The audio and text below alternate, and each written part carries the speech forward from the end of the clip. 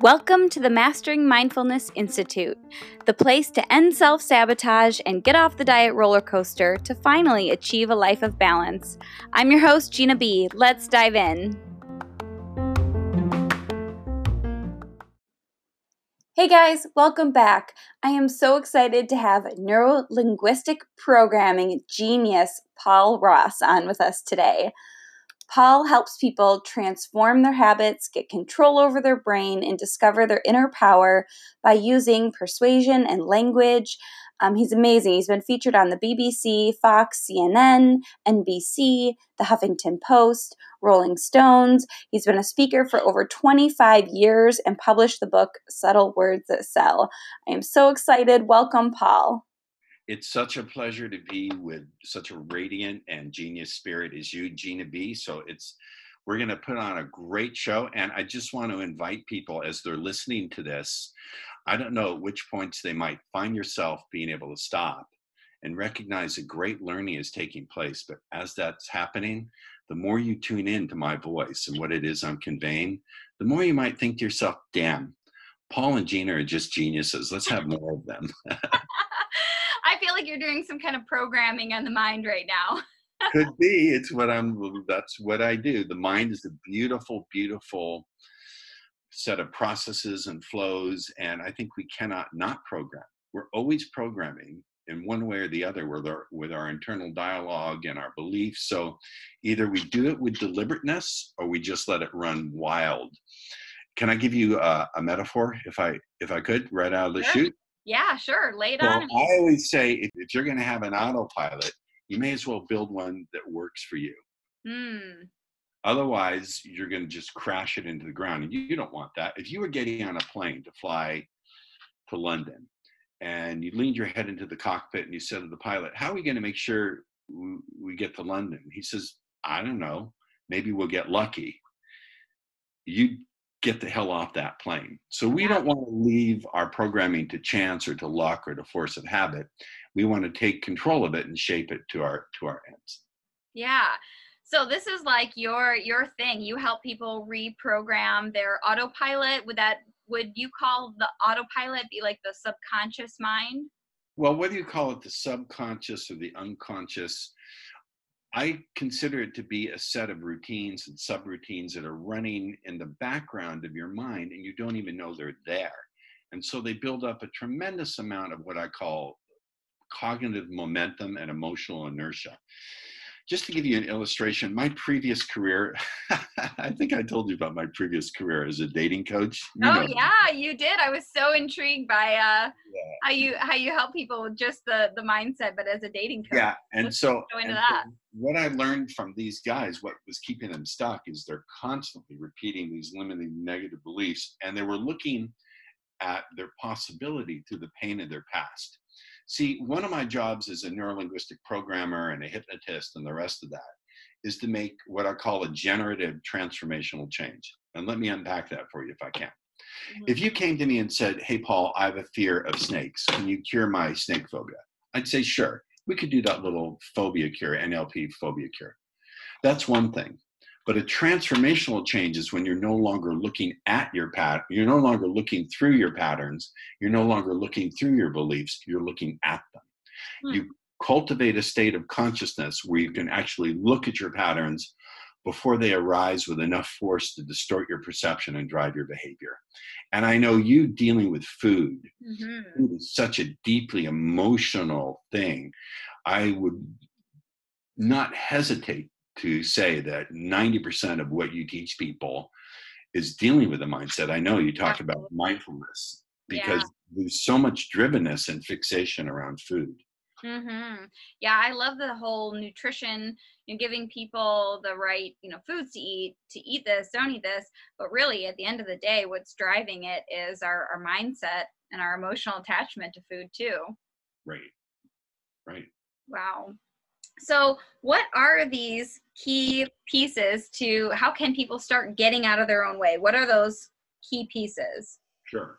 So I should say one of the distinctions between me and some other teachers, and I don't knock anyone's teaching. If you want to do, I believe in writing down your goals. I believe in having coaches. I believe in positive affirmations, visualization. But I like to think instead of getting the F out of your own way. What is standing in your way? You know, have you ever been to Italy? I have not. It's on my list. I'm shocked. Well, it's on my list. There's a famous Italian painter and sculptor by the name of Michelangelo, who I'm sure you've heard of. He painted the Sistine Chapel, but the other thing he did the Statue of David, and one of his most famous creations was the statue of an angel. And people came to him and said, Maestro, how did you create this angel? And he said something. He said, the angel was already sleeping in the rock. I just chipped away what didn't belong around it. Oh. So I believe we all have that potential to be fully aligned, to align our conscious and unconscious mind with our body, our habits. I like to think not of a positive mind, but an aligned mind. Okay. What are these patterns, these things we need to chip away? And I discovered this by looking at the most screwed up, I don't know how vulgar I can get, the most screwed up, stuck people you can imagine who are in emotional quicksand. Have you ever seen, when you were a kid, did they have these Chinese finger traps? Yes, where when you pull, it gets you more stuck. Yeah, people are like in these Chinese finger traps of the mind. So I'll start by asking you this question. So in the field, in the areas of losing weight, finding love, and getting rich, how many millions of copies of books, not titles, but actual millions of copies of books, and we can include audio courses, have been sold in the last 5 years? Ballpark it for me. Oh my gosh. How many copies? Millions upon millions, I would imagine. Yeah. I mean, those are kind of the right. like the core things that matter to people. How about 30 million, would you say? That sounds easily, I'm sure. So Gina, as one brilliant human being to another, I pose this question. I pose this question to your audience. Why don't we see 30 million skinny rich millionaires madly in love with their ideal partner? Something is wrong. In between the information/inspiration and the implementation, there's a giant gap. Something is missing. My claim, my idea that I'm putting forth is in the entire industry of self-actualization, self-improvement, there's something missing in the formula. Now, here's a follow-up question, a hint about what I think it is. If these books were about grooming your poodle, winning at checkers, and knitting scarves, do you think you'd see such a big gap? Such a big gap? Oh, no. No, of course not. Because they don't have the kind of emotional buttons around them that money. Do you know anyone who's ever had a button on money? Right. Right. Relationships. You ever been in a relationship where your partner pushed your buttons? No, sure have. And of course, we should call them up and get them on here right now. I'm sure they would go on about my buttons that were pushed. And of course, you've never pushed a partner's button. Not you. Oh no, I was not the button pusher. We all know that. No, Women are never the button pushers, right? And finally, there's losing weight, which is not just about health; it's also about personal appearance. Which, when it comes down to it, is about a 3-letter word that rhymes with she-go. What's the word? Ego. Exactly. Point to the person who has the problem with their ego. You have to point to me. Yeah, you're pointing at me. So it's not that they're actual buttons. They're pieces of subroutine. They're pieces of programming. And because they have tremendous repetition, because we're repeating them, here's a principle I'll give you, a universal principle of the mind that I made up. The mind works on repetition, familiarity, and momentum. So what we repeat over and over and over, the brain or the mind, I use them interchangeably, accepts as being true. The brain tends to move towards what's familiar. Mm-hmm. We're attracted to novelty, but given a choice between novelty and what's familiar, there's a tremendous internal conflict. We want to move towards what's novel, but we also want to stay with what we already know. Mm-hmm. We know this to be true. I think that kind of internal friction between the drive towards novelty and no, I want to stay the same, that's not even getting out of your comfort zone. This is what I would call, and I use a lot of big words because my mom taught me to be smart. This is what I would call neurological friction. I'll give you a metaphor. I'm Jewish, as you probably guessed, and we celebrated Hanukkah when I was a kid. Now, I had this habit of breaking my little brother Stevie's toys. That's just what I did. And to this day, he's still scarred by it. So way back when I was 8 years old, this was my sister Anita bought my little brother Stevie a toy robot. Back then, toy robots could do three things. You could make him go forward, you can make him go backwards, and you could make the lights that were their eyes blink.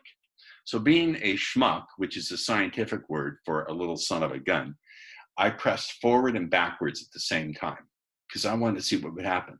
And the robot started to shake. One leg went forward, one leg went backwards. Blue smoke came out of its ass as the wiring melted and it fell down. And I think oftentimes that's what's happening. We're giving ourselves a command to move forward and a command to stay back. And that neurological friction feels very uncomfortable. If we're not aware that that's what it is, it feels just like a fight, flight, or freeze signal. They feel exactly like the same thing, and then we interpret it as actual danger. Wow. Why people will interpret an emotional conflict as actual physical danger. They will have the same amount of cortisol dumping. Now, you're a nutritionist. I will pause for you. You're a registered dietitian. You understand this. When cortisol is dumped into the body, what happens to insulin and hunger? Oh, it shifts everything. You shift to this animalistic mode where all of a sudden it's really interesting. Not only do our cravings go up, but it changes the shape of our taste bud receptors so that foods, it intensifies cravings. Your taste bud receptors actually change their shape.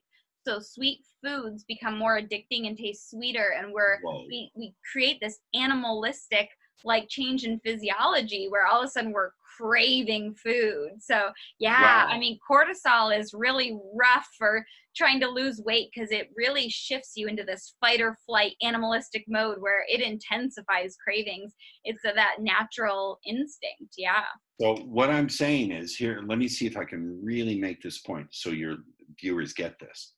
When you have that neurological friction between wanting to move towards the novel and staying with the familiar, that push-pull kind of thing, right. It's neurological friction, and it feels to the body and the brain just like an actual danger signal.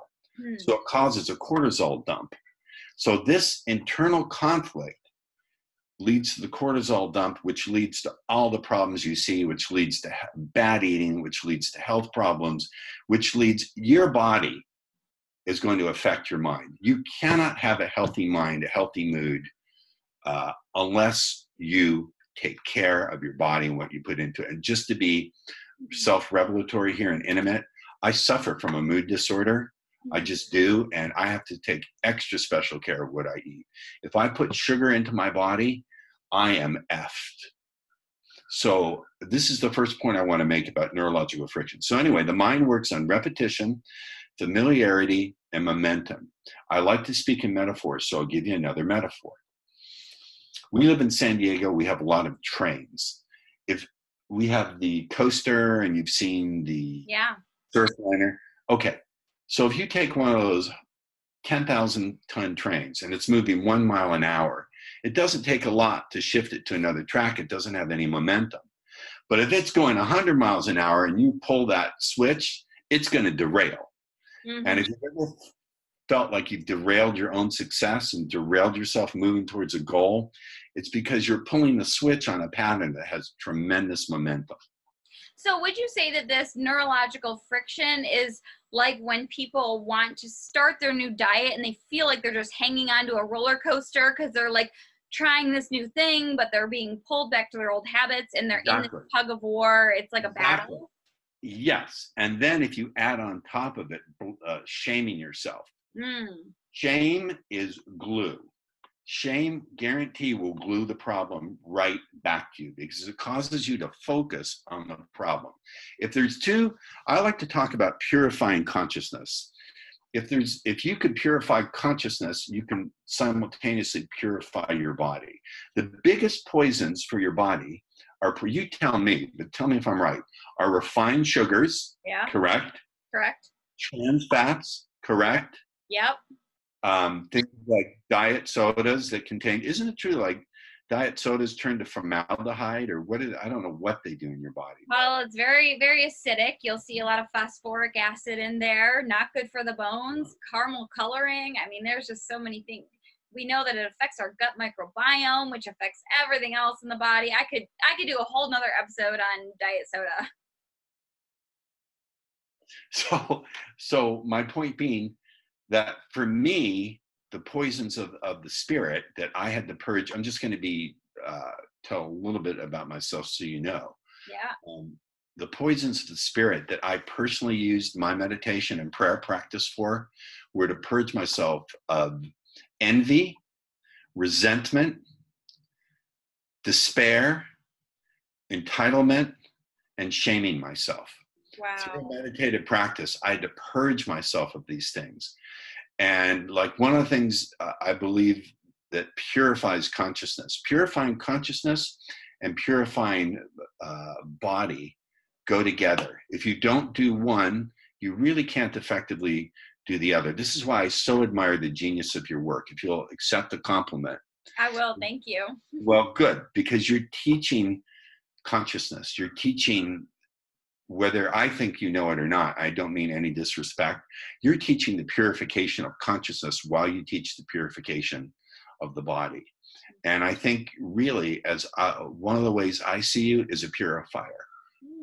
I don't know if you've ever thought of yourself that way, but you are purifying, assisting people in purifying, both through your love, because you have a loving heart, but you also have a very brilliant mind.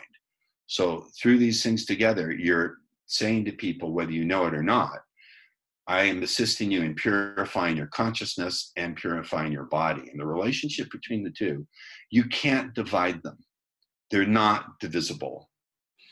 Wow. So there's so many things that I'm like, whoa, I hope everyone is really taking this all in, because you're dropping huge knowledge bombs and then moving on. Call me a B-52, because I'm dropping them bombs. You are. I feel like anyone to keep up is going to have to really probably listen to this over again a couple of times. But I love that you said shaming is the glue, because I think that that's number one that I try to remind people to let go of, is how that shame holds us into the same place.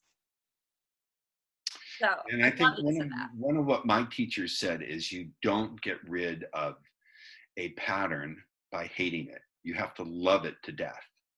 You have to love it to death. When I have a shaming thought or an envious thought, my way of dealing with it is to say, thank you, beautiful and beloved thought. Thank you for having been there as my teacher and my guide. I release you now with love. Wow. Anytime those thoughts come up, I always say, thank you for having been there as my teacher and my guide. I release you now with love. Each and every time you do that, over time, it just, love melts shame. You guys, before you shed pounds, shed your shame. If you want to shed your pounds, shed your shame. I love it. Love, I'm coming up with this on the spot. You're inspiring me. I'm not. This is great. I'm seriously, you are calling something forth for me. So thank you for that. Shed your shame. And the way you shed your shame is by loving it to death. When those thoughts come up, thank you, beautiful, beloved thought. Thank you for having been there as my teacher and my guide. I release you now with love. Because I don't think shame is intended to hurt us. It's a pattern that's attempting to do a positive thing. It's just not serving the purpose it's meant to serve. So when we thank it as a teacher and a guide, we immediately reframe it and we give it permission to go. We release it into love.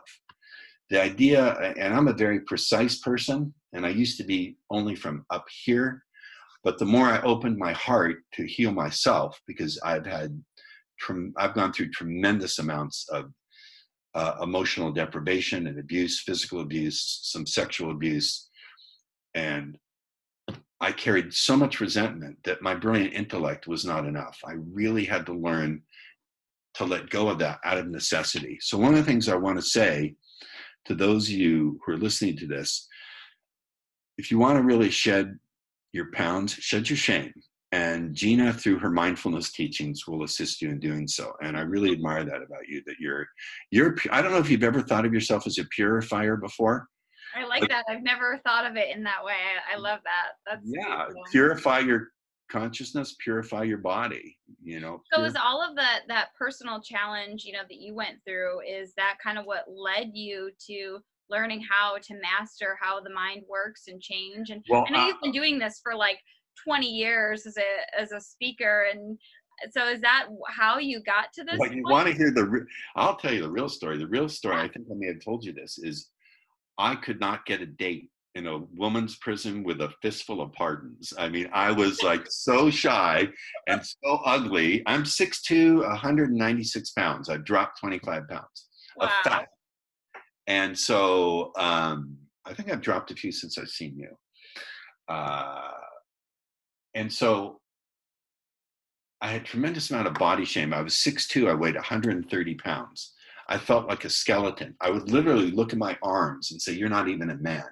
I would obsessively, neurotically compare the size of my arms to the size of anyone around me, including women. I was so ashamed of myself. I didn't want to take a shower. I would try to cover the mirrors in the bathroom. Carried tremendous body shame, tremendous confusion around how to act towards women because I didn't have any good role models. And God bless my father. He was my hero, a war hero. I have his medals on my wall back here. He was decorated combat veteran, but he was clueless. And so I couldn't get a date, and I was terrified, and I didn't know how to communicate. Now, I know you say, "What are you talking about, Paul? You're incredibly charming." But yeah, I was just about to say that. I know you were. I could not communicate in a way that was interesting. When I stumbled onto NLP, neuro-linguistic programming, I swear to you, this is a true story. I'm a big self-improvement junkie. I was walking in a bookstore. And by the way, they used to have these things called bookstores, ladies and gentlemen, young people. People don't know what those are anymore. Yeah. And I was in the self-help section, and my hand literally floated up and grabbed the book. And it said, "Frogs into Princes, Neurolinguistic Programming Live, John Grinder, Richard Bandler." And I don't know if you've ever had the experience of just knowing within 3 minutes that you were going to grab onto something and never let go. I had the visualization of being in a hurricane, being blown off my feet, and wrapping my arms around a palm tree and saying, "No, I'm not letting go until I mastered you." And when I began to master language and my self-talk, I came out of my shell and my shyness and my shame. Shell of shyness and shame. My shyness and shame. I'm being alliterative here. And then I learned to communicate in a way that captured and lead the imagination, the emotions. And so I thought, wow, this is really good. I started teaching this to men. And then about 6 or 7 years in, I went, wait a minute, I could teach this to people to learn to make money because all the principles apply. Like getting a date is like making a sale. And then you have to ask the right questions and bring, it's the same thing. And my customers would write to me and say, "Hey, Paul, I don't need your stuff to get a date anymore. I found the love of my life." I would get pictures. I still to this day get emails with pictures of kids saying, "Thank you. I'm with the most wonderful woman." Do you do date coaching anymore? Do you do that for No, people? Well, I have a few. If you have $10,000 to throw my way, I'll do it. But Gina, I'm not married yet, so I might need it. I'll start saving now. Well, no, you're free. We'll talk about it. So my point being that, what was my point? Oh, the first time you hear, "How do I talk to a girl?" Okay. The 100th time you hear it, okay. The 1,000th time you hear it, you want to choke someone to death. So that's my story, but I want to circle back to what these patterns are. All right? So the first pattern is what I call can't, always, never statements. I just can't be disciplined with my eating, or I always sabotage my eating plan, or I can never be successful romantically, whatever it is. So real quick, let me pause there. So this is, just so I know where we're at, this is what people can start doing to change what their language to start shifting. Okay. Right. So when you make a statement, I can't control my eating. It's very interesting. That statement, and we're going to talk about the unconscious, subconscious mind for a minute. The unconscious, subconscious mind has no sense of time. All time is happening right now. This is part of the structure of a trauma.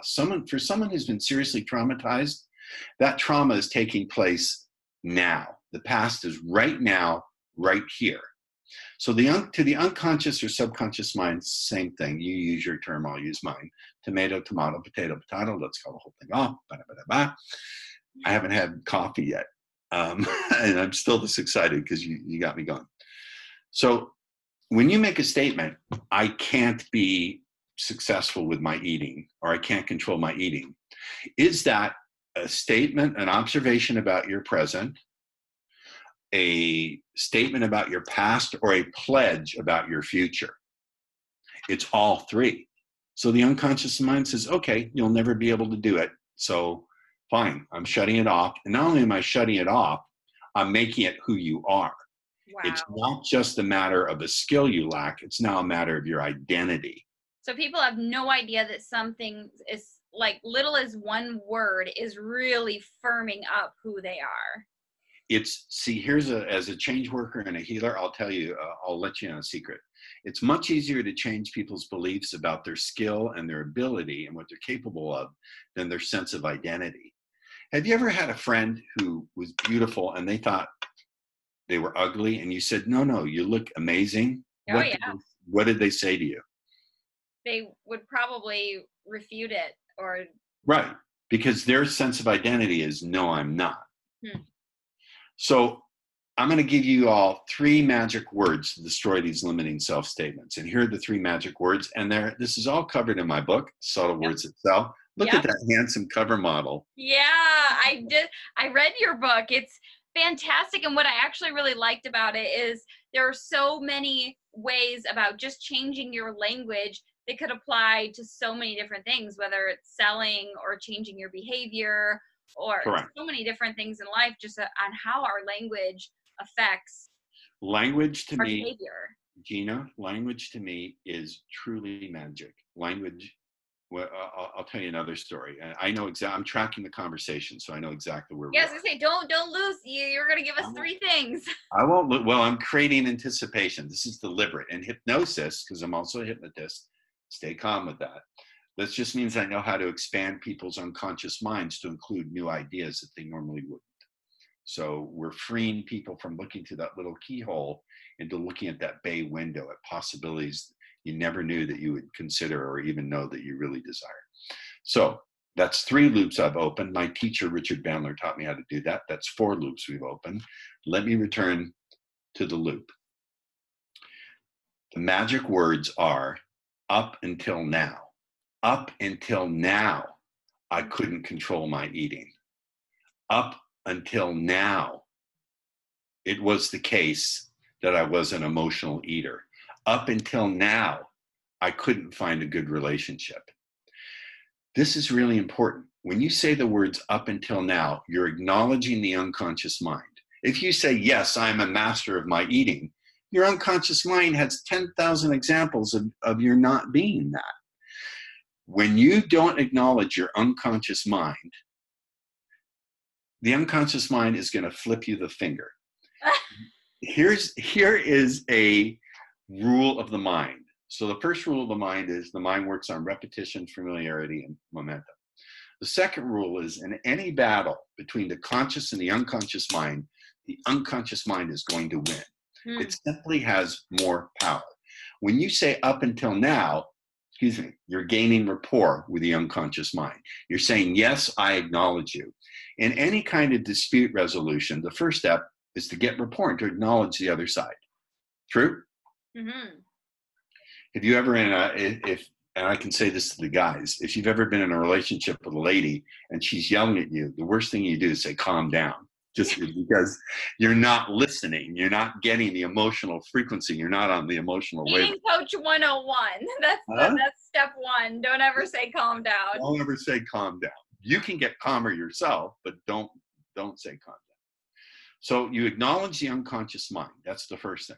The second thing when you say up until now is you bind the problem in time. Limiting self-statements that are unbound in time, that could be about the past, could be about the present, could be about the future, will glue it back to the sense of who you are. But when you say up until now, what you're really saying is it's no longer true. It used to be true, it no longer is. You're implying it without saying it. You're suggesting to the unconscious mind, okay, got it, it's no longer true. That, I think, and I can't prove this, but scientifically, I believe what that does is it opens up the neural pathways, the neural net, so to speak, for new behaviors, new ways of thinking, new feelings, new directions for how you want to move. That's what I believe. So up until now, it was the case that I didn't, or I didn't control my eating. That's the first part of the phrase, but that's incomplete. Now we want to give the momentum. Remember I said momentum? Yes. And we're going to introduce what I call ownership language. And let me give another metaphor. You drive a car. You valet parked your car, have you not? I have. Do they give you a want check? A claim check. That's right. Right? What's the difference in wanting something and claiming it? Claiming it, I feel like I've already got it. It is mine. Claiming is ownership. So up until now, it was the case. I didn't control my emotions around eating. And now I claim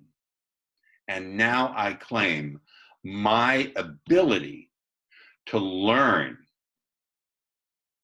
how to direct and shift my emotions around my eating. You know, I used what you're saying right now. I used that strategy. What you said to me the last time we had a conversation, I woke up in the morning and I was like thinking in my head, oh, I have to go to the gym. And then you popped into my head at 6 a.m. You popped into my head and I said, up until now, I didn't want to go to the gym. But now I joyously choose to go to my gym. I said that. So I want you to unpack what a powerful statement that is. Because I kid you not, it put a pep in my step. I was like, I joyously choose to go to my gym. And it was so empowering and I loved it. Well, thank you. And I think the more you open your mind and heart to what it is I communicate, the more you'll find yourself desiring to learn more. And the more you find yourself desiring to learn more, the more you open to what it is that you can receive. And I appreciate that your thinking is moving in a magnificent new direction with me. I appreciate that. Thank you. So the key word is joyously. Now I joyously choose to joyously go to my gym. Joyously is what we call an adverb presupposition. Let me unpack that for you. If I say, how joyously are you going to find yourself wanting to have me on as a guest again on your program? It's no longer a matter of, do you want to have me on the program? It's a matter of how joyously is it going to happen? Joyously is an adverb. Adverbs are like the secret sauce of communicating with the unconscious mind. And they're a lubricant. They take any suggestion you give yourself and they have it slide right in without any resistance. So if you really want to magnify the power of your self-suggestions, put in adverbs. So up until now, it was the case that I was an emotional eater. And now I claim my skills at my learning to joyously regulate my healthy eating now. Now, notice what we're not doing, Gina. We're not saying, and now I am in control of my eating. And now, because again, you have that conflict. Remember, you're going to create an internal conflict. Okay. I am a healthy eater conflicts with all those examples of the unconscious mind saying, no, you're not. Don't want to make it about identity. I know everyone says you should. Right. I say make it about skills. And now I claim my powerful learning of my skills to joyously shape my eating habits. Do you understand?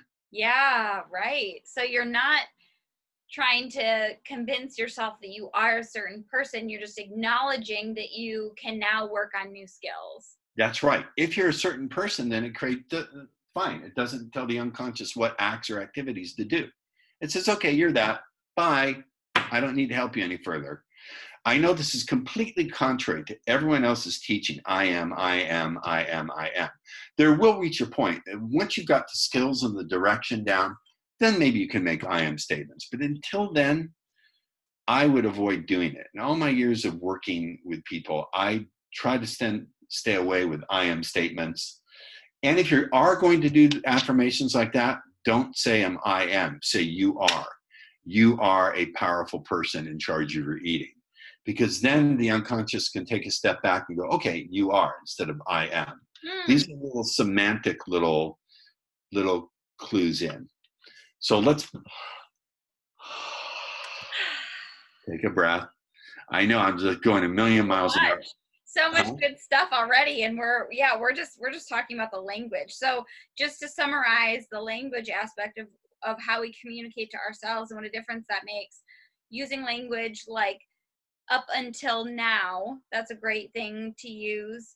And then doing ownership, like you're claiming it, my gym, right, or what you want, and then also adding in an adverb like joyous, right, things like that, and focusing on the skill. And the ownership language is really important. What's the difference saying I claim these skills and saying I claim my skills?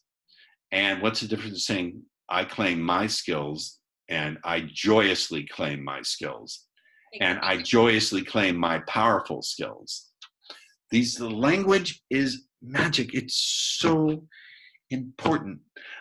If I can use my language with this face to get a date, then language is magic. You're a magician with this language. You're a magician with selling, with dating, with behavior change, with weight loss. You're a magician of all things. You know who my hero used to be? My hero used to be Voltaire, the French philosopher and comic playwright. He said, give me 10 minutes to talk away my ugly face and I will bed the Queen of France. Darling. Okay, so the keys to getting out of your own way is language, and then you mentioned something about alignment with aligning the conscious and the subconscious mind. I'm not sure if you fully explained that. Let me unpack that. Okay. I think what we need to do is take the changes that we are claiming for ourselves to make, and we have to say, does it align with our values? A change that doesn't align with our values is going to create a problem. Either it's going to stuff our values down and then we're going to get spiritually ill, or the values are going to take control and make sure that the change doesn't happen. Let me unpack that. I'm just going to say it. I go to these conferences and they babble on about the law of attraction. And the people show you videos. Here's my home in Hawaii. Here's my home in Fiji. Here's my home here. Here's my 5 Rolls Royces. I'm thinking, how come no one into the law of attraction is into attracting clean water for 1.2 billion children who don't have clean drinking water? Right? How come? And you just have to visualize and want it, and the law. Yeah, I guess all those children starving in Africa just don't want the food enough, right? I don't care. My mother taught me to call bullshit. That was her whole thing, Speak up. And so I don't know what got me on that tangent. Law of attraction. You have to align it. So a lot of people want to make millions of dollars, but maybe they want it to show off for status, and they have no alignment towards helping other people. They have no alignment towards being significant through service. Well, there are different hierarchies of human need. One is to be significant. One is significance. One is approval. One is appreciation. I forget all of them. But if you want to be significant through status, so your neighbors are going to admire you, you're going to do something. And I'm not saying any of these are necessarily wrong. You're going to do something different than someone who, wants to live nicely, but also is looking to make a contribution with the wealth that they have. So it's the same with your body. Are you feeding yourself? Are you doing all this stuff? Are you working out to feed an incipient narcissism? Because I do believe our current society is orbiting around the dark star of narcissism and attention deficit. And So we really have to be careful to align, first to know what our values are. And this is why meditation is so important, so we can learn and look deep into the heart and see what is it that really is moving us. So aligning our values with our vision, and then with the behaviors and skills and the coaching that we need to get there. Let me, I'll put it another way. When I work with, I like to ask the miracle question. If you woke up tomorrow and all of your bad habits, negative ways of thinking were gone, vanished, disappeared, how would you know? And why would it make a difference? And this creates a trance. People just go way deep in the trance. Just even try to imagine that all the old, I can see you starting to go a little bit. Yeah, I did get a little trance, like for a minute. You started to teleport me to a different like fantasy world of like, all right, what would my dream world be like of having zero bad habits? Yeah, and why would it be important to you? And why would it be important to the people immediately around you? And why would it be important to the people at large, the world at large? So is that what you mean by alignment, is that what you want to be gone is aligned with why it's important? I mean, once you've gotten rid of what doesn't need to be there, what is going to be there in terms of your behavior, your skill sets, what that's going to bring to you, and then why is it important to you? Why is it important to the people who immediately love you? Why is it important to the world in general? So how do people go approach this alignment? Like it makes sense, but then practically I'm like, okay, now I'm starting my journey towards releasing bad habits, doing something different. What is that? How does that look? I think a lot of it is, this is going to come back to an old technique. A couple of things. Journaling is really important. Get it out on paper. Love it. I make everybody journal a lot. Everyone in our sessions, they journal a lot. So well, they should.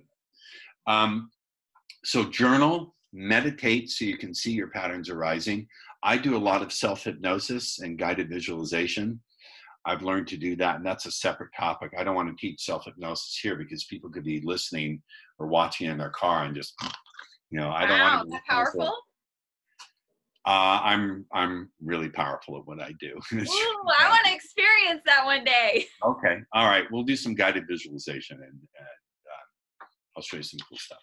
Yeah. Well, one of the things I know about you is I hate the word subject. It gives a completely wrong notion of the power dynamic of someone who's doing the guiding and someone who's being guided. It's more like an explorer, that I'm simply the person who's walking the path and saying, come up the path. If you don't like this pathway, we'll pick another one. We only pick the pathways that feel good to you. And that it's more about, and this is what I want to get back to, circle around to this point, to selling. To me, selling is not about talking people into things or getting your ideas into their head. It's about expanding their consciousness to encompass your ideas. I learned this through biology. This idea came to me through reading. I was watching a video maybe 9 months ago.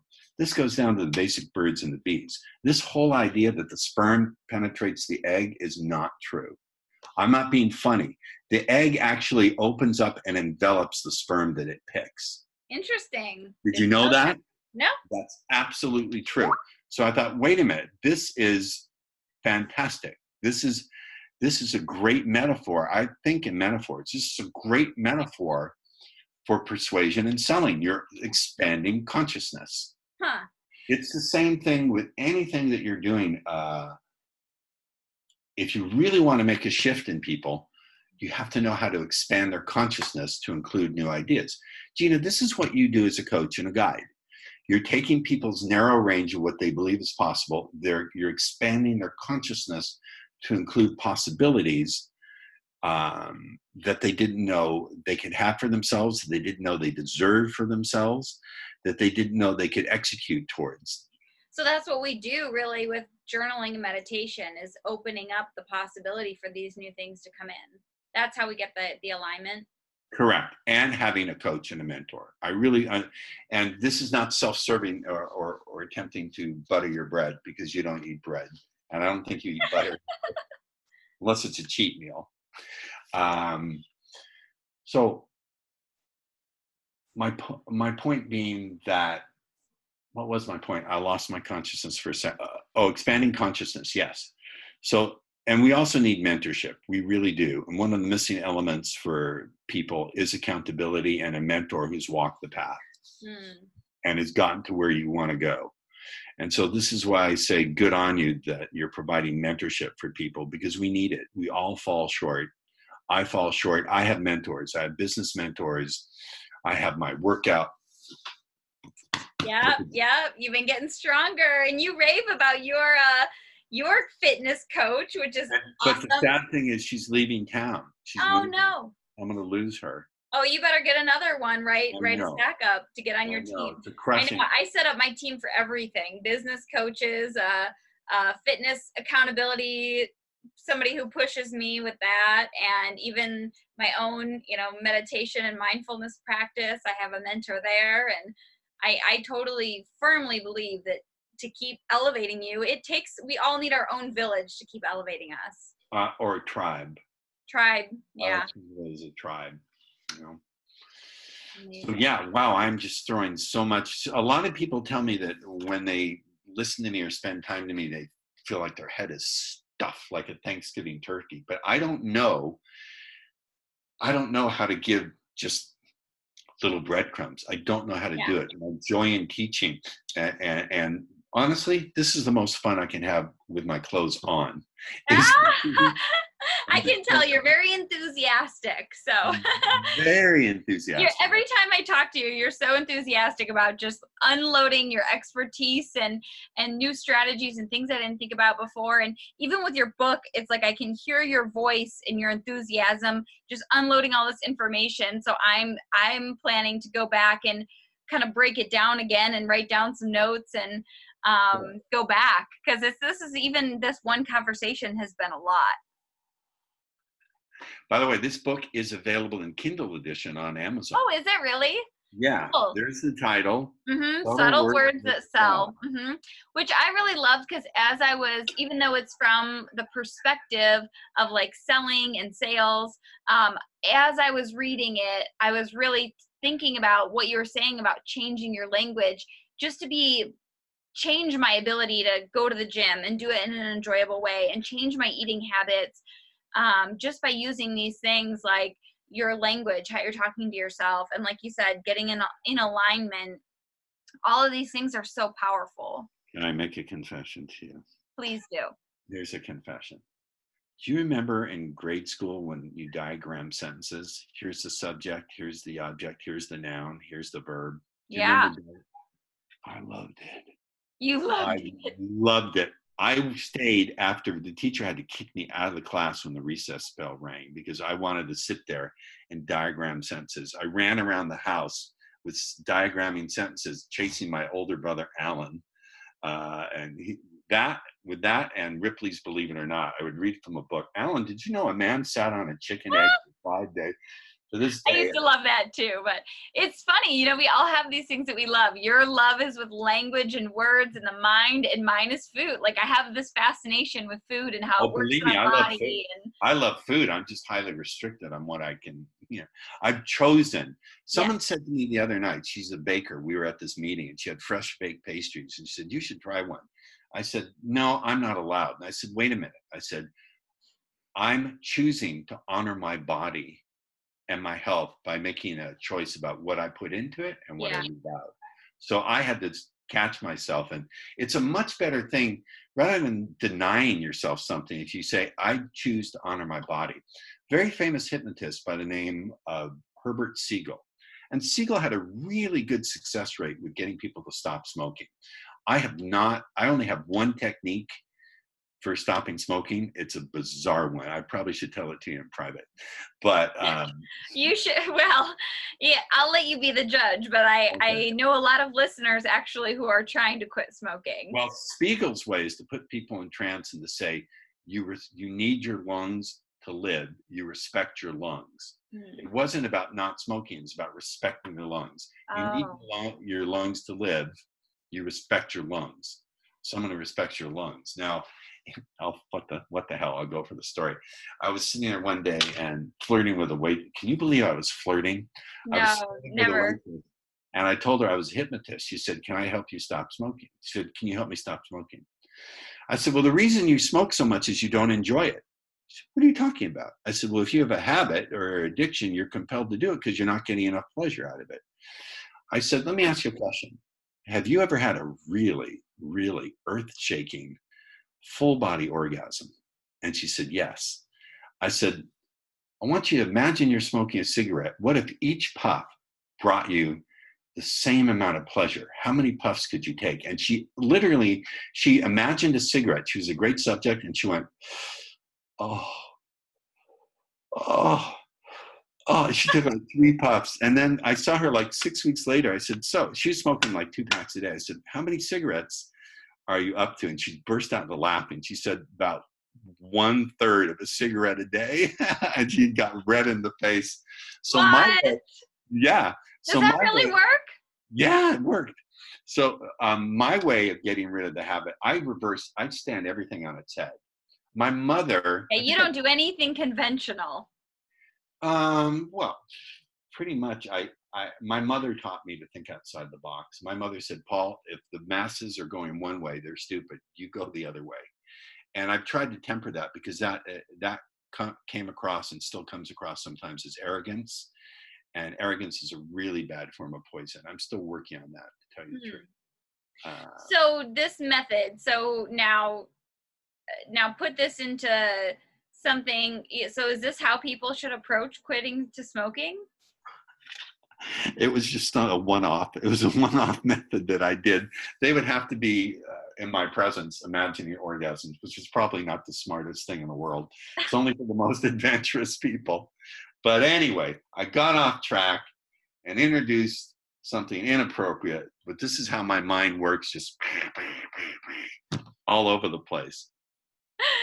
So, okay. Gina? Yeah. You know how you said I'm crazy? Mm-hmm. Yeah. But it's a good crazy. It's a good crazy. It's good crazy when it's useful things. So I'm still just trying to figure out what was the takeaway. Is the takeaway that people should try that to get pleasure out of things they're addicted to? Here's the takeaway. The takeaway is when people have a habit, it's because they don't enjoy what they're indulging in enough. Otherwise, they wouldn't want it so much. They're not getting enough. If you were mindful, let's go back to mindful eating. If you were truly mindful eating that ice cream and could feel the taste on your tongue and the texture and the coolness and each individual little bit of sweetness on your taste buds, you couldn't take more than a spoonful.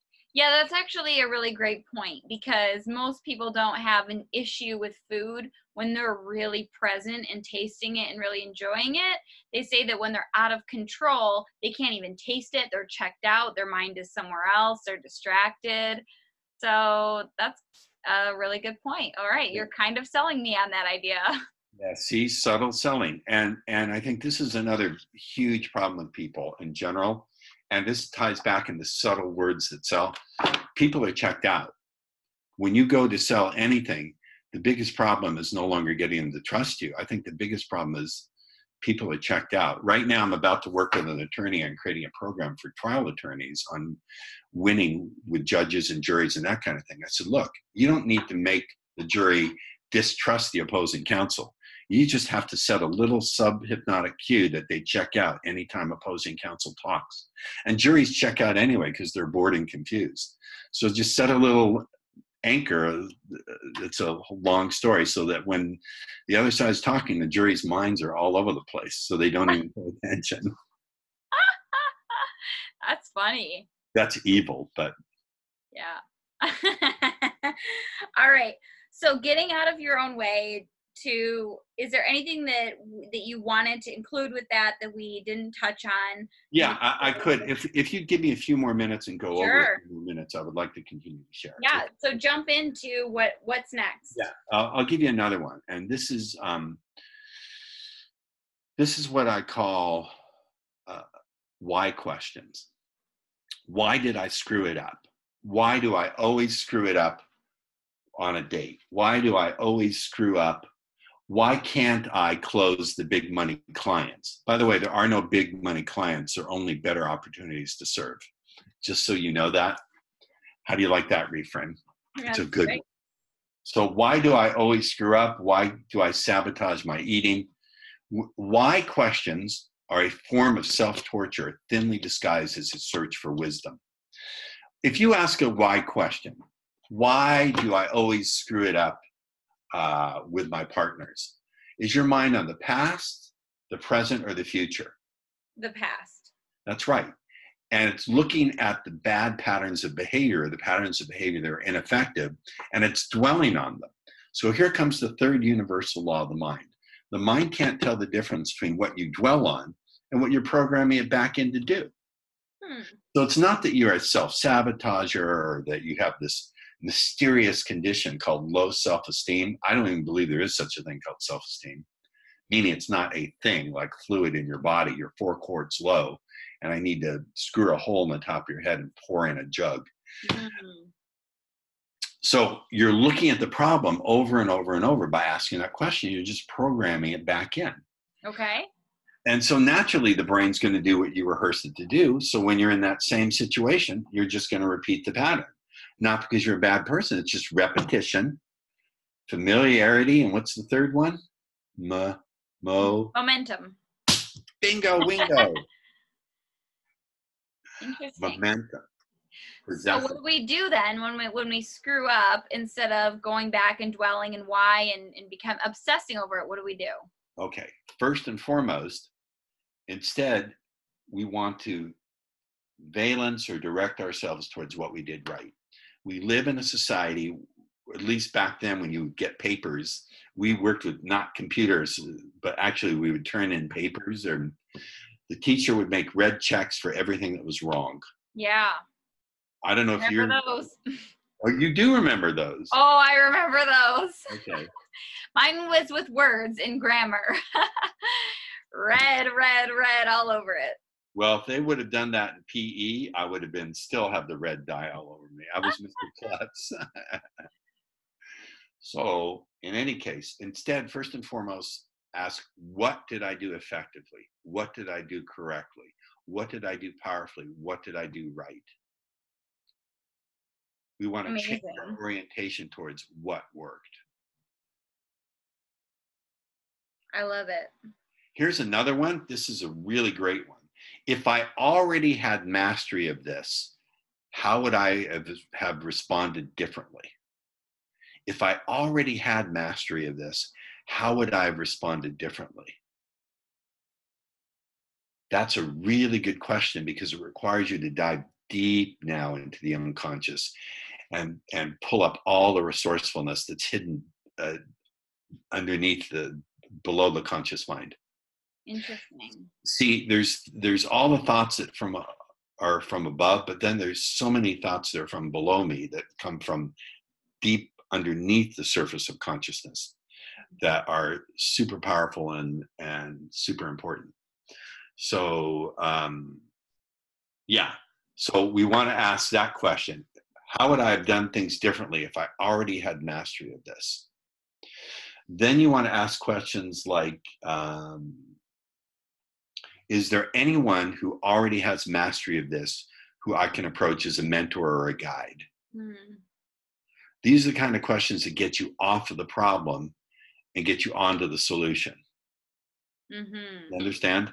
And the final pattern, we don't have time to go all of them, and this is not unique or original with me, but I really like it, so I stole it, is masturbating. Masturbating is a really big one. I know you're a masturbator. Tell me about masturbating. What is that? Well, I caught you masturbating a few times when we had that breakfast. I thought, Gina's masturbating. Don't mention it. What did I say that was all right, now dive into that. I want to hear. Masturbating is when you say, I must go to the gym. I must control my eating. I must not be an impatient person. The problem with must is the unconscious mind doesn't understand it. You could say, I must go to the gym, and be sitting there slamming the Cheetos and guzzling the beer, and you're in the condition of must. You're fulfilling the condition of must, rather than actually doing it. Is that kind of like the same thing as claiming ownership? Like I have to, or I need to, versus choose to? So instead of saying, I must go to the gym, you say, I claim my joyously going to my gym to exercise my healthy body now. Mm. So masturbating, shooting on yourself, I shouldn't have done that. I should go to the gym. I should be able to control my eating, et cetera, et cetera. It's the same thing. So masturbating and shooting on yourself.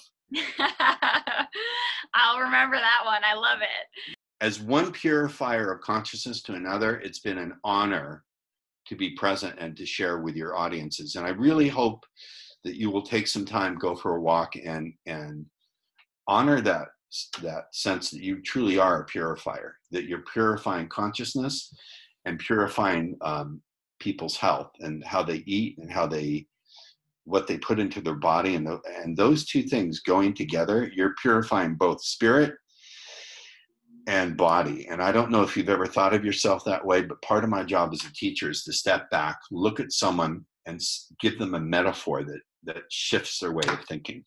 Well, thank you. You are very talented. I've learned so much from you. There's so much wisdom within this 1 hour that we've had together. Just so much wisdom. And what's my book title? Yeah, your book has been life-changing to me. The Subtle Words That Sell. I love it. Where can people find that or Amazon. find you, more of your work? I know you typically do large mass speaking sessions. Here's what you can do. So here's what you do. You can grab the book on Amazon. Okay. If you want to stay in touch with me, it's very simple. So text the word subtle, SUBTLE, to the number 76626. The word subtle to 76626. That will give you my virtual card, so you can contact me. You can download a copy of the book for free. You can get it, and if you want to inquire about hiring me as a speaker, you can find that information there. And the final thing is go to speakerpaulross.com. Okay. You'll see lots of pictures of me wearing beautiful clothing and look super handsome and all that other stuff. I'm looking forward to seeing you in 2020. Gina and I are amazing. We finally got something on the calendar to reconnect in 2020. We're so both I know both of our schedules are crazy, and you're doing a lot of amazing things. So thank you so much for carving out this time to share your knowledge. It's been my genuine pleasure. Anytime for you, Gina B. Thank you.